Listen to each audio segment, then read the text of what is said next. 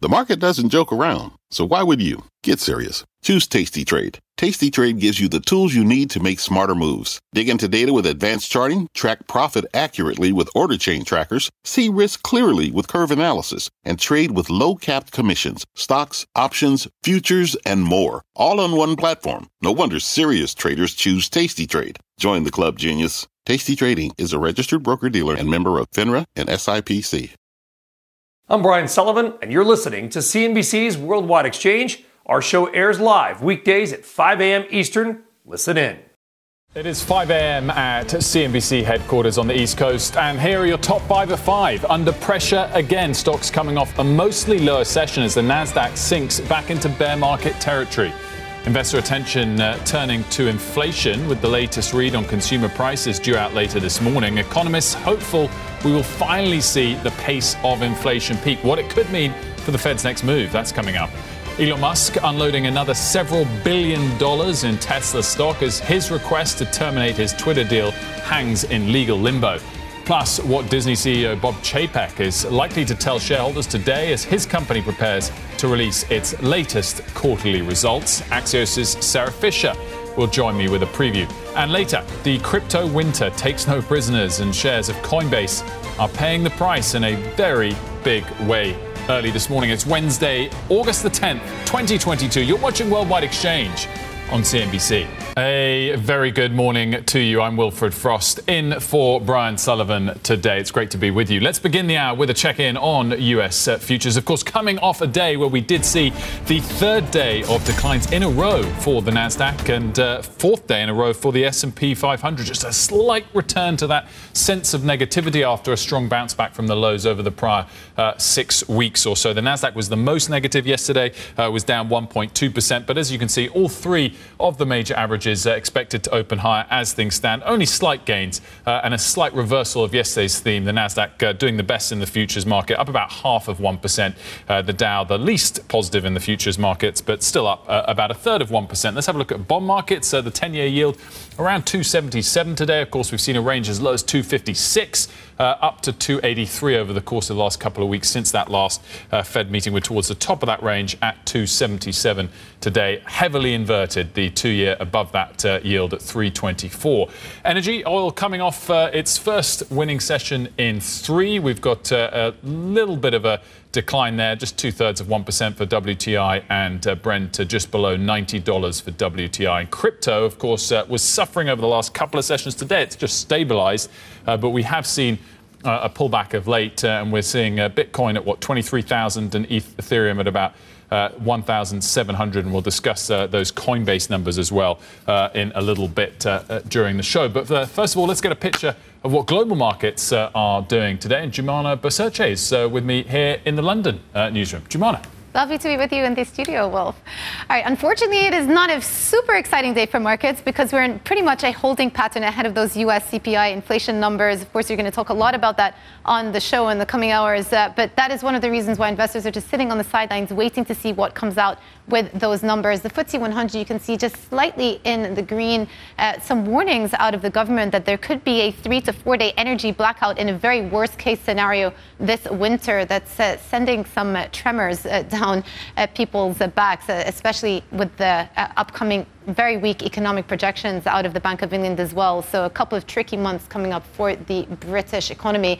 CAC 40 in France up about 6 basis points, similar amount for Xetra DAX as well, up about 1/4 percentage point. So leaning towards the green. In terms of the sector breakdown, this is what we have today in Europe. We're getting towards the end of the earnings season. We've had a couple of strong reports out this morning out of Ahold Delhaize, for example, the retailer up about 6 percentage points. Unfortunately, the food and beverage basket still in negative territory, down about 0.6 percentage point. Healthcare also leading some of the losses today, down 0.7. But up at the top, we've got the defenses, insurers up 1.2 percentage points, and then travel and leisure, very volatile one, but also up 1.2 percentage points today. Jumana, thanks so much.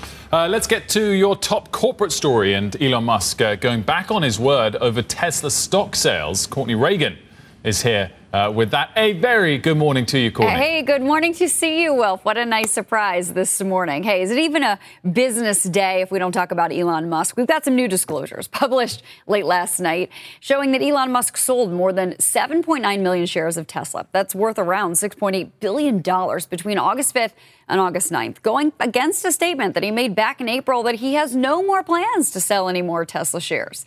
The latest sale comes as Musk is engaged in a legal battle over his request to drop his $44 billion takeover deal for Twitter. When asked by one Twitter follower if he was done selling Tesla shares, Musk replied, quote, yes, in the hopefully unlikely event that Twitter forces this deal to close and some equity partners don't come through, it is important to avoid an emergency sale of Tesla stock. Musk adding if the deal does end up falling through, he would likely buy some shares back and consider creating his own social media platform. Musk did not specify which equity partners he feared would abandon plans to finance his deal for Twitter. As of May, Musk lined up some 19 different partners, including Saudi Arabia's Prince Awad bin Talal, VC firm Sequoia, and cryptocurrency exchange Binance. Wilf. Cool. Thanks so much. Remarkable. Once again, he unloads so many shares, and it doesn't really affect the share price. Always manages to find cover and decent excuses for those sales. Courtney, thank you. Thanks. Now, new developments this morning in Monday night's FBI search of former President Trump's Mar-a-Lago estate. Trump's lawyers telling NBC News that agents seized about a dozen boxes from the residence, and NBC's Jay Gray joins us from Washington with the latest on that story. A very good morning to you, Jay. Good morning, Wilfred, and a lot unfolding after the search and seizure at the president's Florida residence. Look, President Trump spent last night apparently with a handful of Republican lawmakers at dinner at his golf club in New Jersey as the fallout and GOP response to that search and seizure continues to intensify. We now know the FBI search and seizure at Mar-a-Lago is the escalation of a back and forth between former President Trump and the Department of Justice for months before federal agents broke the locks on a basement storage area and, Mr. Trump says, opened his safe, removing about a dozen boxes from his office and private residence in Florida. I'm sure that they're claiming that there was something, terribly egregious, that's a grave matter of national security. The problem is there are no crimes committed. Multiple sources say the investigation is centered on sensitive, highly classified documents. Mr. Trump's personal attorney says it's driven by politics. They're scared of Donald Trump. They don't want him to run in 2024. We believe in the rule of law, and that's what our country is about, and no person is above the law. Not even the President of the United States. The former president hasn't officially announced. But soon we will have greatness again. But did post this campaign-style fundraising video online just hours after agents finished their investigation at Mar-a-Lago. I believed he was going to run before. I'm stronger in my belief now. Republicans have rushed to support the former president, demanding an explanation from the Justice Department, saying Mr. Trump and the GOP are being targeted. Outrage growing when late Tuesday, Representative Scott Perry, a Trump supporter, said his cell phone was confiscated by FBI agents. There's been no indication the events are connected. The FBI is not commenting on either. Yeah, and look, Representative Perry has been an ongoing figure in the investigation into the January 6th attack on the Capitol. In fact, he reportedly sought a pardon from then President Trump for his role in trying to overturn the election. Wilfred? And Jay, we're also hearing some news of fresh legal woes for the former president in New York as well. Well, yeah, after several delays, the president or former president will sit down with lawyers from the New York Attorney General's office later today, delivering a deposition as part of an ongoing investigation into whether he and his company inflated the value of assets to obtain loan or tax benefits. So that's something that's been going on for a while. No indication of whether he'll actually answer their questions, but will sit down later today. Jay, great. Thanks so much for that. Let's get back to the markets now. U.S. consumers likely to get some relief from soaring increases in prices from the July print. But today's CPI data may not be encouraging for the Federal Reserve. Headline CPI forecast to have risen by 0.2% last month after advancing 1.3% in June. That's due primarily to the sharp drop in the cost of gasoline. Year over year, prices expected to increase by 8.7%. In June, they rose by 9.1%. Core CPI, which strips out food and energy, is expected to remain high as the Fed weighs whether to hike rates by another 75 basis points in September or by a smaller amount.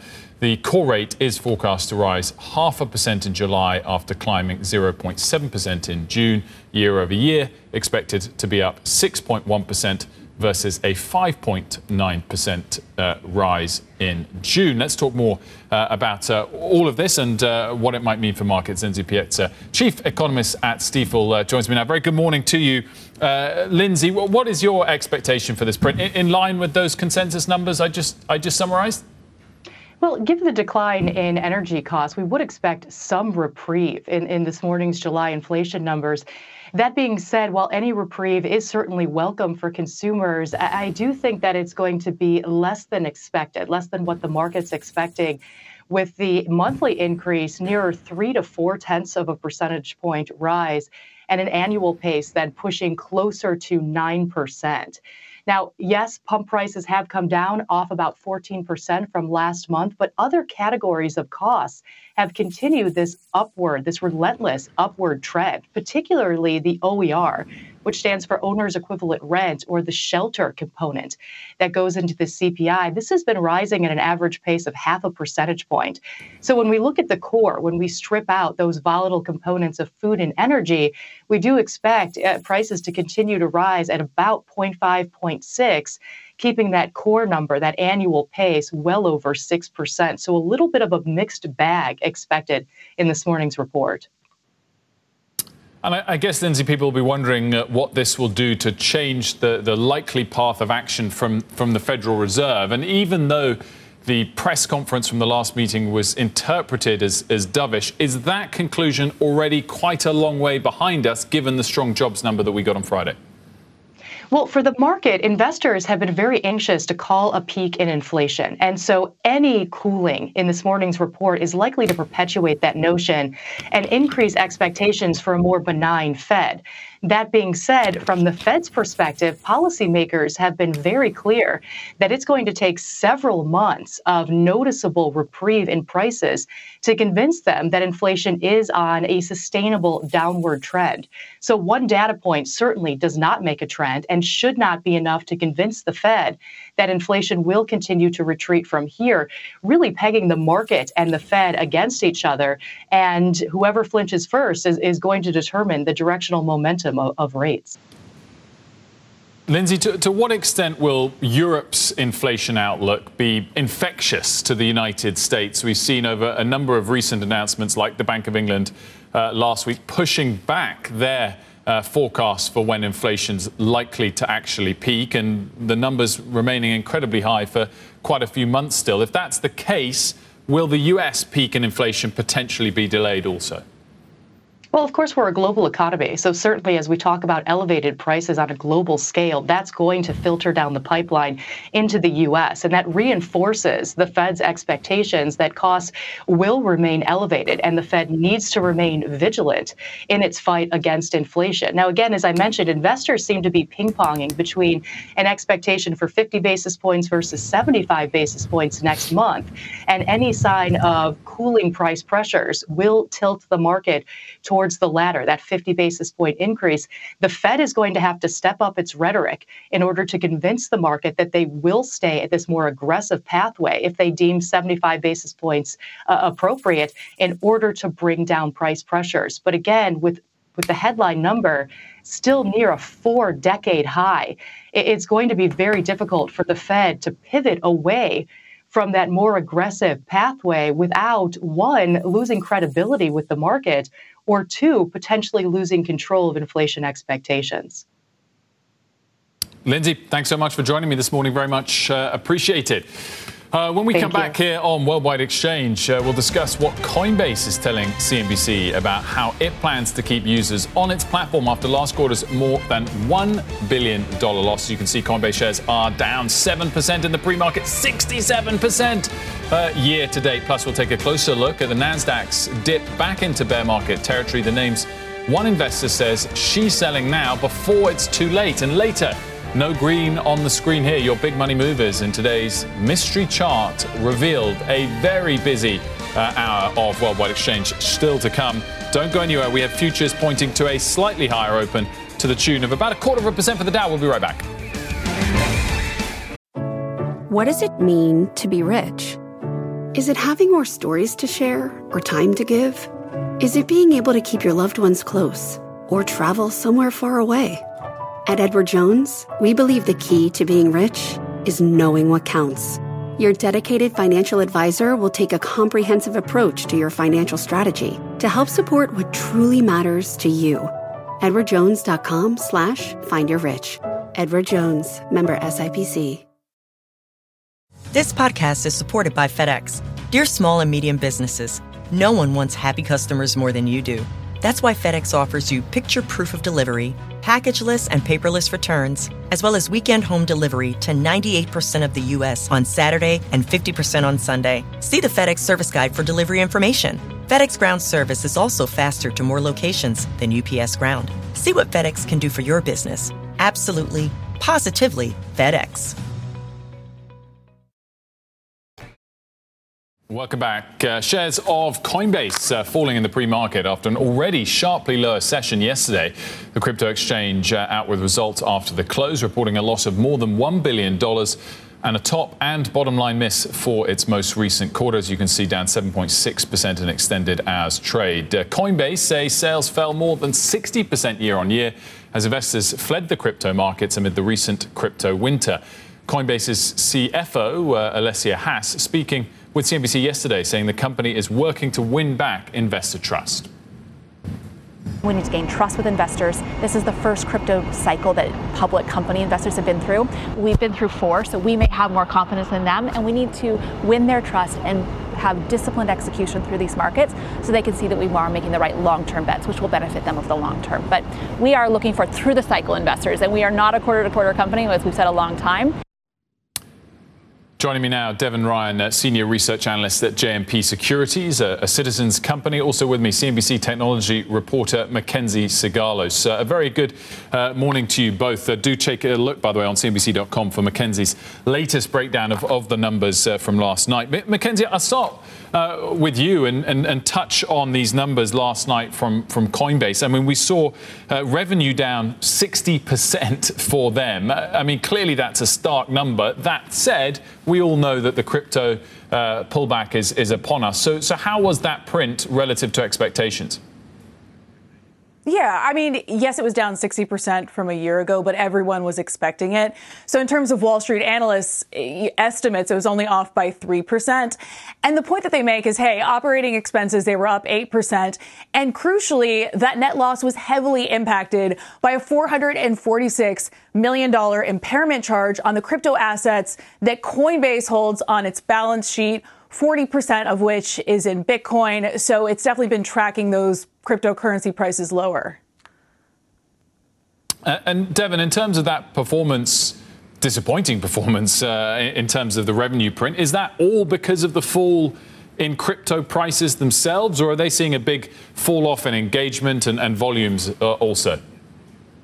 Hey, good morning, Wilf. Great to see you. So, it's all correlated. So ultimately, prices were down over, around 60% in the second quarter, and their volumes declined by about 30%. So there's a really tight correlation between where prices go and how engaged people are. And that makes sense, right? That, adoption and engagement will track enthusiasm around price. And so, we're in a really tough spot. And the second quarter, I think, reflected that. There was other exogenous events in the second quarter with some of the widely publicized bankruptcies. And so, Coinbase is navigating that. They have $6 billion or over $6 billion of liquidity available to them. So they are kind of a strong ship in the storm here. And they're going to be opportunistic. They'll still play offense. And I think that's something people are maybe underappreciating. Their actual business outside of just kind of the challenging price dynamic is hanging in okay. They're not seeing compression on their spreads, the take rates they make on retail or institutional investors trading, and they grew their subscription revenues materially, which are now about 20% of the revenues. So that's a big positive that they're evolving the business away from just reliance on trading, where now 2/3 of their active customers are actually engaging with non-investment products. Mackenzie, as Devin said, clearly some players have gone out of business during this pullback in crypto prices. How strong are Coinbase as things stand, despite these poor numbers? I know you've been doing some more detailed reporting on one of their big rivals in FTX. Yes. So you see three major companies that have been part of this domino effect, the fall of the lending corner of the crypto market. So you've got Three Arrows Capital, you have Voyager Digital, you have Celsius. They are all in the Southern District of New York dealing with major liquidity issues, and you have all of this cash that's locked up on their platforms. And what we're looking at with Coinbase is one of the, bastions of exemption from that liquidity bottleneck that's been happening. They pointed to their strong risk management techniques, as we were just talking about a moment ago. And they also make the point that, hey, transaction-based revenue and trading volume was significantly lower. Assets on the platform did fall to $96 billion from $256 billion from the previous quarter. But much of that, is from the institutional side. Just companies de-risking, taking their crypto to cash, not going to other platforms. And the bottom line is, Alesia Haas said yesterday, they're just looking to break even over the course of crypto winter. They're in it for the long haul. While there is a hiring freeze, they are investing in infrastructure because they say it's early days for crypto. So they're just taking a very long-term view, not worried about quarter-over-quarter profits, just thinking very long-term.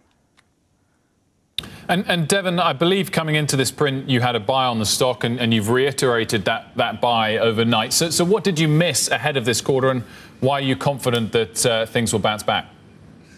Yeah, so we still have actually a really big upside here, and think over the long term we may be conservative if the things play out as we think they might, which is just that Coinbase is going to be a major on-ramp into the crypto economy beyond just offering people the ability to buy and sell. That was kind of the first entree. They're doing so much more than that.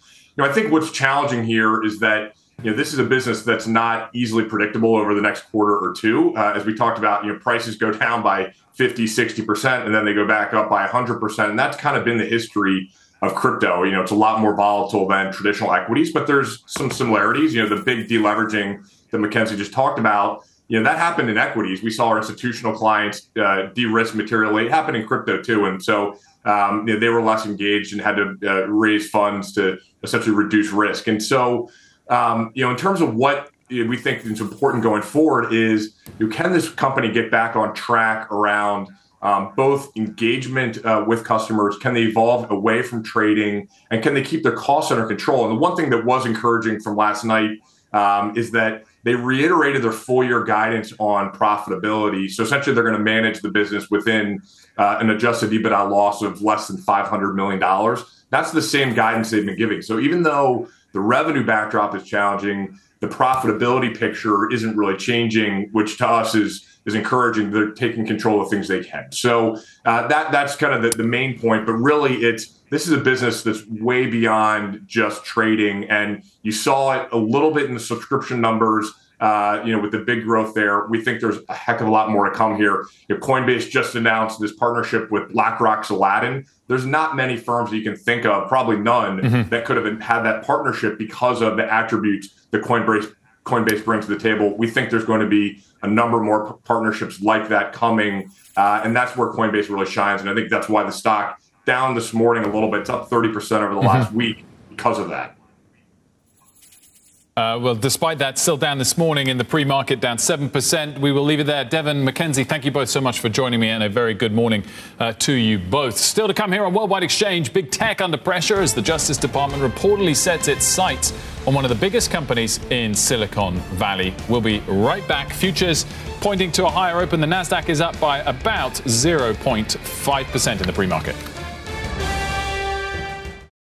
This podcast is supported by FedEx. Dear small and medium businesses, no one wants happy customers more than you do. So you need a business partner just like you. Like FedEx, who understands your passion for serving your customers because they have the same commitment towards you. That's why FedEx offers you picture proof of delivery, packageless and paperless returns, as well as weekend home delivery to 98% of the U.S. on Saturday and 50% on Sunday. See the FedEx service guide for delivery information. What's more, FedEx Ground is faster to more locations than UPS Ground. Trust FedEx for timely deliveries. See what FedEx can do for your business. Absolutely, positively FedEx. Welcome back. Let's get a check-in on this morning's other headlines with NBC's Frances Rivera in New York. Frances. Hi, Wolf. Good morning. In the first primary night since the FBI's search at Mar-a-Lago, former President Trump is still a GOP kingmaker.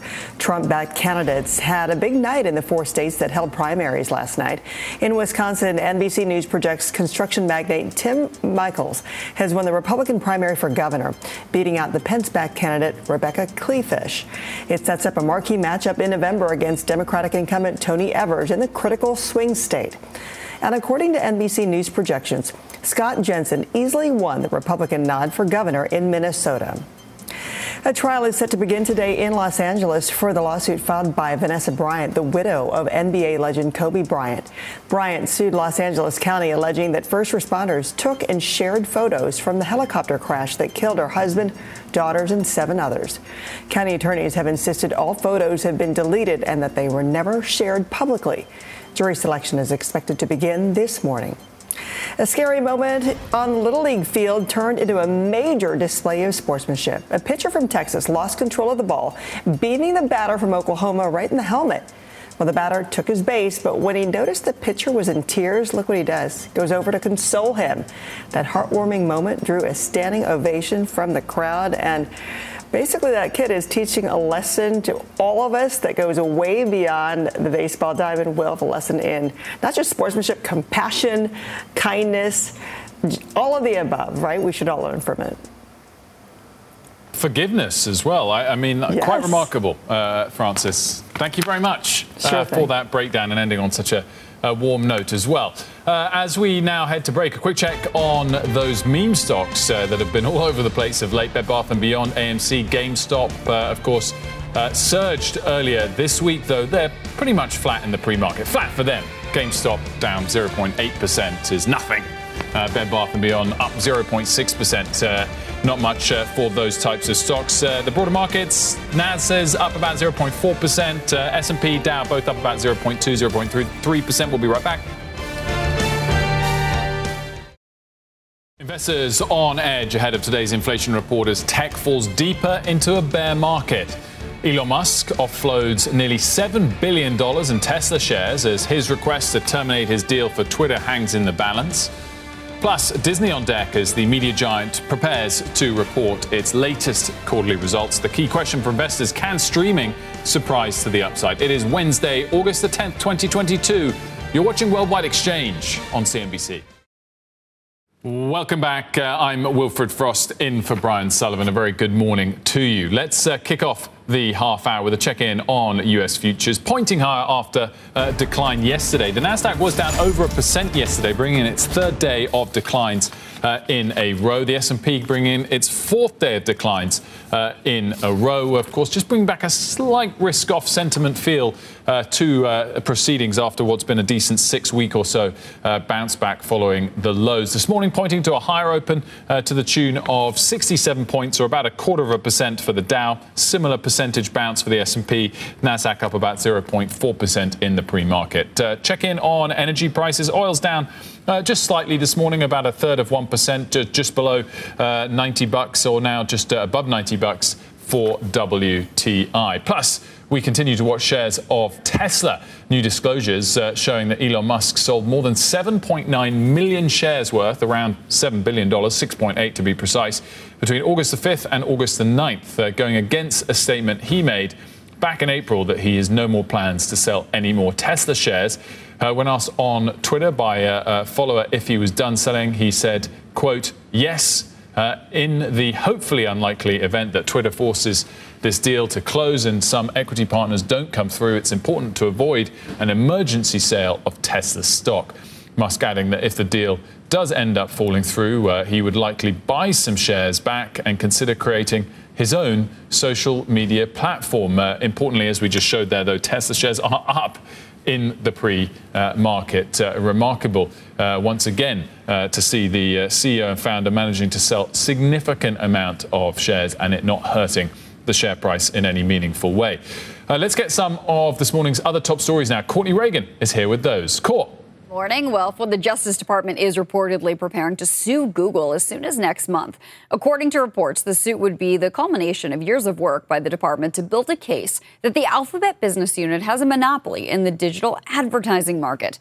Before the suit is unveiled, the feds are continuing to speak with publishers to refresh facts and gain additional details for the complaint. Lenovo shares falling in overnight trading after the world's largest PC maker reported its slowest revenue growth in 8 quarters. That happened last night.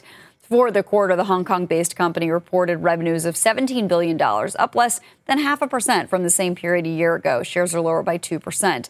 And the sales slowdown comes amid similar reports from other hardware makers like Micron, NVIDIA, Western Digital, Seagate, and others. And a judge denying a request from 3 professional golfers to play in a PGA Tour event this week after they chose to join the Saudi-backed Live Golf tournament golf circuit earlier this summer. The golfers are among a larger group who sued the PGA Tour, alleging the top U.S. golf league had violated antitrust laws by expelling them as punishment for joining the rival organization. Well, I'm not an expert in this, but this is really gaining steam, getting pretty interesting for the PGA.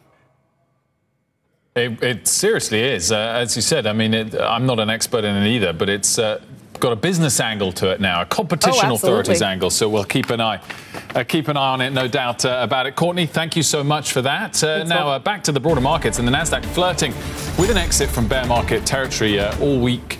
Before yesterday's more than 1% decline thanks to Micron and its macroeconomic warnings. SMH suffering yesterday because of that. It needs to close above 12,775 to mark a 20% rise from its 52-week low hit back on June the 16th.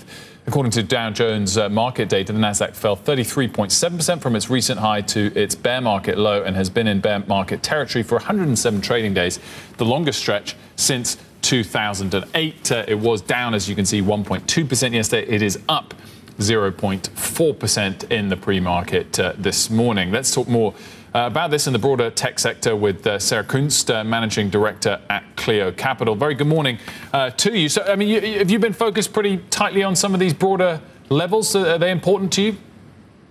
Yeah, I mean, it is a tough time right now. I'm keeping a close eye actually on China. I think that if that saber rattling that we're seeing right now in Asia, post Nancy Pelosi's visit continues, there could be big implications for the chip makers, and we could be in a situation where we're just not getting the Apples of the world are not getting the components they need to ship devices.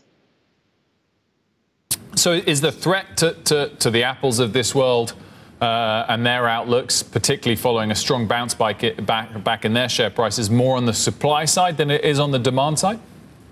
I think it's supply, but the reality is that, there hasn't been a new killer device in a while, right? People are not buying PCs. When's the last time you bought a desktop? Laptops are lasting longer than ever. iPhones, smartphones, there's not a ton of change in the form factor. And, you can get a new TV really cheaply, but more and more people just use their phones. And so, there is a slowdown in chip demand right now. And even in spots like gaming, where we were seeing chips, kind of drive more demand or Bitcoin mining as demand's cooled off in those sectors as well. It all comes back to people just don't need as many chips. In terms of some of your core stock picks, I see you're a buyer of eBay at these levels. I think that eBay had a really nice quarter, and, the discounting, the use good trends, those things impact Poshmark and Etsy as well. And, the Real just had a tough day on the street with their reporting last week. But the reality is that all these other marketplaces like eBay, they don't manage their inventory. They have no assets. They don't have warehouses and supply chain. They just take a cut every time you buy or sell. And that's a pretty good business to be in right now. In terms of a stock you don't like, Facebook is on that list. Talk us through why. Meta is just, they can't catch a break, right? We have seen Meta and Snap sort of bemoan the digital advertising environment. But the other reality is they don't have a hold on that younger consumer anymore. People are flocking to TikTok, obviously, to newer apps like Be Real, which is the #1 free app in America. Go ask your kids about it, right? Or your grandkids. So there's been this shift away from their core sort of usage of their social media products. And then on the other hand, they keep getting hammered in the press from everything from, changes to the Instagram app that even the Kardashians were up in arms about. And, things like the debacle they have right now around turning over abortion data without a warrant to get someone arrested, right? And so these problems are not going to go away for Facebook. So they've had a tremendous run. And if you have some nice gains there, it's not a bad time to lock it in. Okay, Sarah, thanks so much for joining me this morning. Facebook's up about 0.2% in the pre-market. Of course, it's had a tough time year to date. NASDAQ futures up about 0.33%. Coming up, your big money movers. Some household names getting hit hard today as companies warn of macro headwinds. Stay tuned. You're watching Worldwide Exchange, on CNBC. Welcome back to Worldwide Exchange. And a very good morning to you if you are just joining us. Let's get to your big money movers, starting with Roblox today. Shares getting hit hard after the online video game platform missed the mark on both the top and bottom lines. Among the other key metrics, Roblox reported 52.2 million average daily active users. That number was about 1 million short of what analysts had been expecting. It's down 13% in the pre-market. Shares of Sweetgreen plunging this morning. The salad company's earnings topped estimates, but revenues fell short, and the company is cutting its full-year outlook. It's down 22.8% in the pre-market. It also announced plans to lay off 5% of its workforce and downgrade its office space. We're also seeing red across the screen for Nextdoor, the neighborhood-focused social media platform, slashing its revenue outlook, warning investors business conditions are worse than it first thought. In a letter to shareholders, Nextdoor said its advertisers are tightening their budgets, and the company plans to rein in hiring as well. That's down about 13% in the pre-market, taking its year-to-date losses down 60%. Now let's also touch on Disney, which, of course, will be the main focus today as the Dow component set to report its quarterly results after the close. Shares down about 30% so far this year, up a little bit in the pre-market today, 0.6%. So for more on what to expect, let's bring in Sarah Fisher, media reporter at Axios. So Sarah, great to see you this morning. Thanks so much for joining me. Is the key metric still subscriber numbers for the streaming platform, or are things slightly changing in the media world at the moment? Well, they are slightly changing for the media moment. About a year ago, I would definitely say that stock traded mostly on subscriber growth. But now, as Wall Street is expecting big entertainment companies to post profits over the promise of potential gains in streaming, I think more of Disney's stock is going to rely on what it reports today, and especially in terms of its parks and also its media arm. Disney last quarter had pretty good uptick in its parks, although it was still suffering for some closures in China. But we're expecting to see some pretty solid gains, especially because rival NBCU Comcast last week posted some pretty significant gains in its parks and resorts division. Now, on media, which is Disney's sort of cable networks and its broadcast network, ABC, that's where I'm very curious to see what Disney is going to say. They haven't been shy in explaining that they have been impacted, of course, by the macroeconomic headwinds that everyone else is facing in advertising. But at the same time, they posted a really great upfront. They do seem to be having some momentum. And so I think those two categories, the media category as well as the parks category, can possibly outweigh any sort of growth slowdown in its streaming platforms, although that's not totally expected. In terms of those streaming numbers, though, given that Netflix has now posted 2 quarters of subscriber declines, does that give Disney some cover if it did the same, or if they actually showed a decline in streaming subs, would the share price react negatively?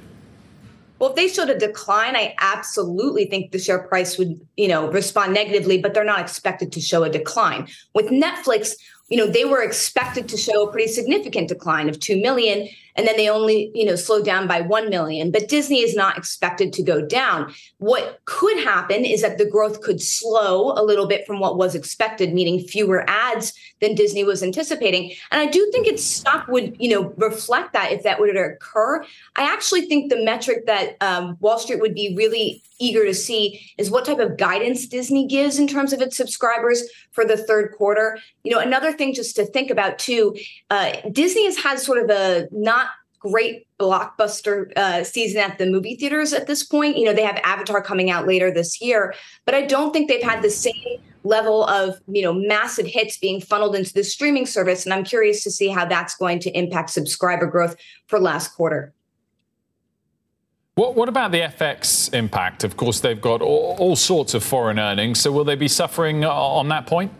Oh, absolutely. I mean, almost every single tech and media company that I've covered during earnings this year has said that this has impacted them. If you look at companies like Netflix, which is also very global and produces a lot of global content, FX was a problem around 4%. In the headwinds last Q1. Then they said that they were expecting it to increase to about 7%. I expect Disney to have a very similar type of problem. And that's especially because if you think about their media portfolio, a significant part of it is overseas, not just box office returns, although that slowed a little bit in China amid censorship, but also things like the parks and resorts that we mentioned, as well as streaming. Sarah Fisher, great stuff. Thanks so much for joining us this morning to discuss Disney, which is up by 0.4% in the pre-market. Coming up, today's big CPI report expected to show headline inflation has eased. But what will that mean for markets? The Fed and your money will ask a top-ranked financial advisor next. And if you haven't already, subscribe to our podcasts. If you miss it live, you can always catch up later on in the day. We're on all podcast platforms. Make sure to subscribe to the Worldwide Exchange podcast. We will be right back. Don't go anywhere. Welcome back to Worldwide Exchange. There is the beautiful London skyline. It's going to be a scorcher again today, perhaps even hotter than New York, or at least equally hot, which is very hot for us here in London.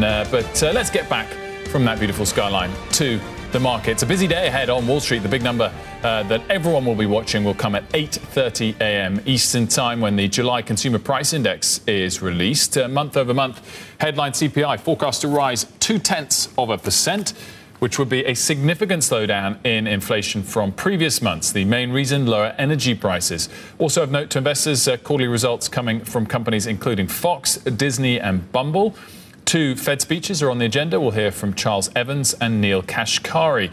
Plus, the EU import ban on Russian coal takes full effect today.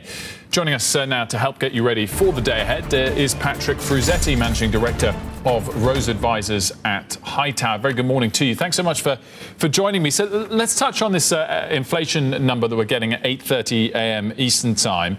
Is that likely to move markets significantly, or has the sort of risk around it and what it implies for the Fed going forward been lessened by the strong jobs number we got on Friday and the way that yields rose off the back of that? Well, if it comes in as expected, the reality is the inflation number is still pretty high. So even if the rate of change is 20 basis points lower, just below 9%, that's still a pretty high number. So I would expect the monetary authorities to continue on the path that they've been, of late, and so long as employment doesn't change. So the monetary authorities are certainly trying to tackle it. Whether or not the fiscal authorities will be successful in tackling inflation, and I'm referring to the Inflation Reduction Act that they just passed, I think it's really a misnomer in that it'll do very little to curb inflation. In terms of the outlook for the economy as a whole, are you in the camp that expects the US to avoid a recession? And where do you think the market is at the moment? Where's there room for surprise? Well, we're already in a technical recession. And so I actually feel that we will certainly see more recessionary pressures. There are some positives in the market. Honestly, the earnings season has been a little better than expected. Now, keep in mind, although a number of companies have reported so far in the S&P, we still have about a third of the consumer discretionary sector yet to report. So a lot of retail names. So when we saw Walmart earlier in the earnings season, we saw a negative reaction in the market, if you remember. And so we still have some of that coming. Remember, the retail sector is going to tell you a lot more about the consumer. We're going to hear about inflation impact on the consumer. We're going to hear about energy prices and the impact on margins with a number of companies. So I would say just continue to hold on to your seatbelts as we go through this over the next week. But if we get some positive reaction there, I think that would be good for the coming months. But do you think we've bounced back too fast? I mean, we talked about earlier in the show about the NASDAQ nearly coming out of bear market territory. Do you think that means investors should just take a little bit of short-term profits?